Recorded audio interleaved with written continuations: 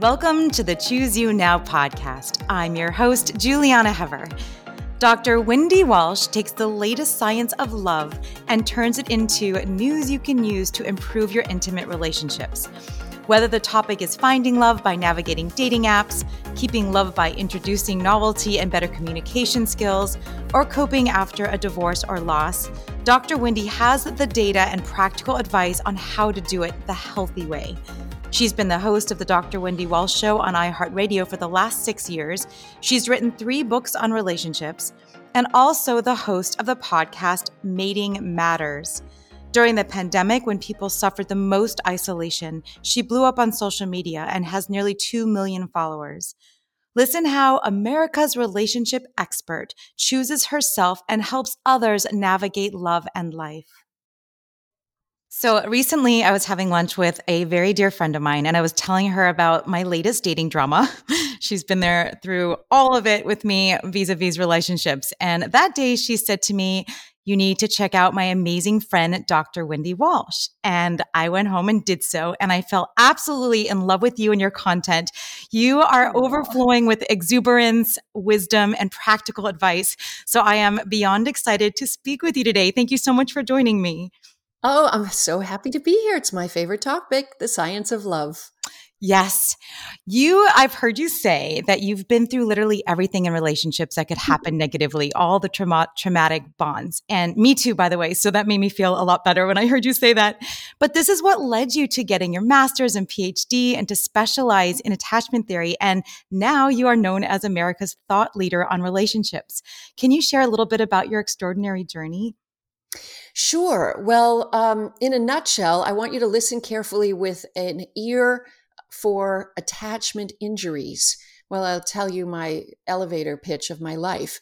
I was a Navy brat and went to 10 different schools by the time I graduated high school, leaving a lot of people behind. My dad was gone at sea in the Navy, and so I didn't get to witness a model for a healthy relationship. My model of love was mixed with longing and loss. And so when I entered my adult romantic life, I loved long distance relationships. I loved people who had an emotionally avoidant style. And I also believed on some deep level, this is not conscious, unconsciously, that I didn't deserve good, secure love because I'd never experienced it. You know, happiness is terrifying if you haven't had it before. And so having experienced every kind of relationship possible, ones that involved financial abuse, domestic violence, sorry to say, rape as a teenager, hope I didn't trigger anybody. When I settled down to nurse my own babies in my 30s, I made a commitment that I would do something different for my daughters. So I went to therapy, spent 12 years there, and also went back to graduate school and got a master's and PhD. And I specialize in the science of attachment, the ways people attach across the lifespan. And we have to understand that our attachment style is not a character flaw. It's not even a conscious decision we make. It is something that our brain, a sort of model for love that our brain made, that's a faulty model for love often for many people. Can you explain that a little further? What does that mean? So, during the first 3 years of life, you come into the world, first of all, with a genetic predisposition to attach. Some babies need lots of closeness and holding and loving, and others feel easily engulfed and wrapped too tight and bottles shoved down their mouth and blah, blah, blah, too much. So you have this genetic predisposition for genes around anxiety or not. And then during the first 3 years of life, in the first year, in fact, your brain triples in size and it starts to make assumptions about love, that care will be there for you, that love can be trusted, that caregivers can be trusted. And so one baby with a gene for anxiety may be lying in a crib and get a wet diaper and start to cry, and the really attuned parent will be there immediately to pick them up and love them and change them. Another baby may be lying there with a hungry tummy and a wet diaper and maybe cold because they've kicked the blankets off. And that parent might have read a book that said, "Oh, let them cry it out. It's good for their lungs." Or maybe that parent is too overwhelmed with emotion. So they've gone into a sort of suppressed avoidance stage. And as a result, that baby may grow up to have a lot of anxiety and fear around attachment and love. Or take the baby that grew up with a gene to be pretty damn independent, but they have a parent who was overly intrusive, wrapping them too tight, fussing over them, stuffing a bottle in their mouth when they weren't even hungry. And they grow up to believe that love is engulfing, it's smothering, it must be avoided at all costs. Now, it's a big scale, of course, just like gender, right? Nobody falls neatly into one little category, but we have a scale. We would like to think that you can learn, and it's true, you can learn how to have a secure attachment, how to give love and receive love comfortably, how to have a backbone for shame and be able to say the words, "I'm sorry, it's my fault," to your partner and not lose yourself, to not get defensive, to be able to really genuinely just love. And that can be learned. Wow. So it's not your destiny the way you start out. Absolutely not. I am in a very secure relationship right now. And people ask me to describe what it feels like, especially those who've had an anxious attachment style or an avoidant attachment style. And I say that my old relationships used to feel like roller coasters or crazy butterflies in my stomach. And this relationship just feels like peace. It just feels safe. Oh, I love that. That's so encouraging. Thank you for sharing that. I love your evolutionary perspective. And like in diet, which is what I teach, it helps to bring context and to make these really complicated ideas like love and relationships like simpler and more logical when you look at it from this perspective. And you talk about human mating strategy and how it feels like a game. Can you talk a little bit about that? Sure. I mean, we're wired to bond. We're walking around in ancient DNA that is behaving exactly like our hunter-gatherer ancestors behaved. And so we are wired to bond because it's good for our mental and physical health. It's also good for raising offspring. And even if you aren't planning to reproduce, the same bonding mechanisms are in place. So mating strategy involves competing against other same-sex mates for attractive mates. It means attracting a mate. It means retaining that mate, protecting them from mate poachers coming in. It can be quite treacherous. And it can also mean expelling a mate that's not good for your survival or the survival of your offspring. So when people say to me things, these generalizations like, is monogamy natural? I'm like, well, yeah, for as long as it takes to get kids up and out of the nest. And back in our hunter-gatherer past, that took about 12 years. The idea of a 30 to 40 or 50-year marriage is a little crazy for our DNA. So what is natural while we have the widest range of sexual behavior of any primate species, what the dominant selector is a lifestyle of serial monogamy. So that in between that time of after you've expelled a mate, there's a time of mate selection. And this is why we have dating groups across the lifespan. So fascinating, right? We don't think about it like that. We're socialized to believe that it should just be forever and that's patriarchy. That's patriarchy, right? So when men wanted to own and control women's bodies because that was so much easier than going out and trying to get another woman to mate with you. Oh. And by the way, men, as we know, have two distinct mating strategies that they've inherited. One is spread your seed, and the other is focus on one and the offspring that come from that nest. Guess which mating strategy is more productive in terms of reproduction for men, if you had to guess? To spread their seed. Wouldn't you think that, right? Yeah. But listen, so if you stay with one woman, the most babies you can make is about one a year, right? That's pretty much all her body can do. Now, if you're spreading your seed, you have to convince many women to mate with you. But here's the tricky part. During 27 days of the month, they're not fertile. We're one of the few species that has concealed fertility, meaning you can't tell when she's ovulating. Sometimes she doesn't even know when she's ovulating. So how many women do you have to entice to have sex with you in a given calendar year to meet the same rate as a monogamous man? That is one baby a year. Take a guess. Oh, I don't know. 33 women. Wow. You know who gets to do that? Actors, athletes, guys with their A game.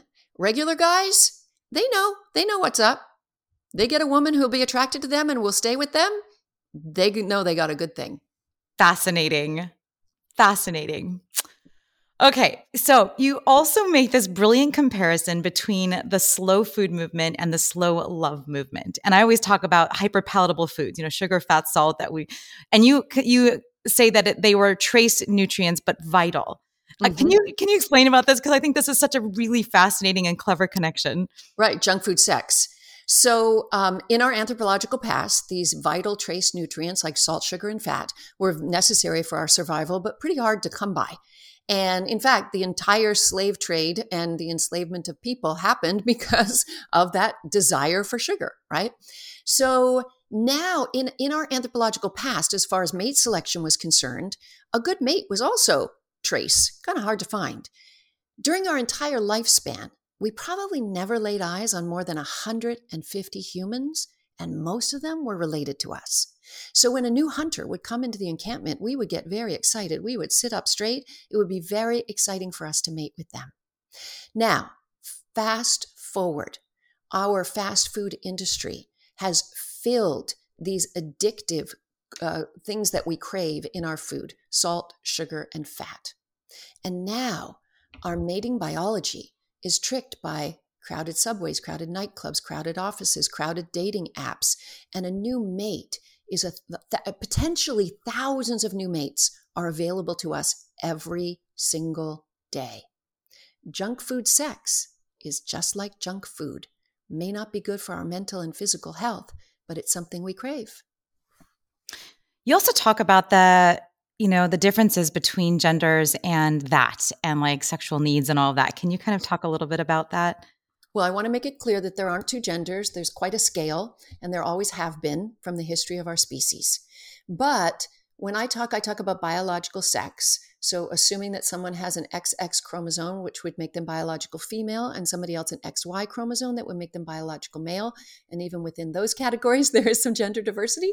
But let me just say that sex is a much higher risk hobby for women. Because of women's unique biology, we are more likely to contract an STI. We are more likely to fall in love because our bodies emit so much oxytocin, the bonding hormone, during sex. In fact, the only other time in a woman's life where she emits that much oxytocin is when she's breastfeeding to bond with her baby. And also, women are more likely through sex to contract an 18-year case of parenthood. So as a result, we have to be choosy. We have to practice slow love because the risks are still there. Now, we may have preventing some of the risks through birth control and through condoms, but that doesn't prevent the risk of a broken heart. Okay, with all of that background, what are some of your top tips to have a healthy romantic relationship? Well, first of all, figure out what your relationship life plan is. People plan everything in life. They plan their education, they plan their careers, they plan their finances, they plan their weddings, but they don't actually plan their relationship life plan. I want to be very clear. Right now in America, there are more women in the American workforce than men. The feminization of college campuses has been going on for a couple decades. For every 2 men that graduate college, there are 3 women. However, we have a fertility window that men just don't have, although new research is showing that paternal age is highly correlated with autism. However, women are eating up big chunks of their fertility window, getting educated and building their careers. So they have to make a decision. When are they going to go mate shopping? And when are they going to... I hear women say all the time, well, if it happens for me, if I happen to meet the right person, and I go, things just didn't happen. Your education didn't just happen. Your career didn't just happen. You decided this is the year I'm going to do it. And so I think people need to be unashamed to have a game plan. Now, that game plan may be, I do not want a traditional marriage. I want to freeze my eggs, or I want to save enough money to be a single mother. Knock yourself out. It's a hard walk, but go for it if that's what you want. Figure out your relationship plan instead of sitting around going, if it happens, if what happens? Do you know what you want? Do you know when you want it? Do you know what kind of partner you want?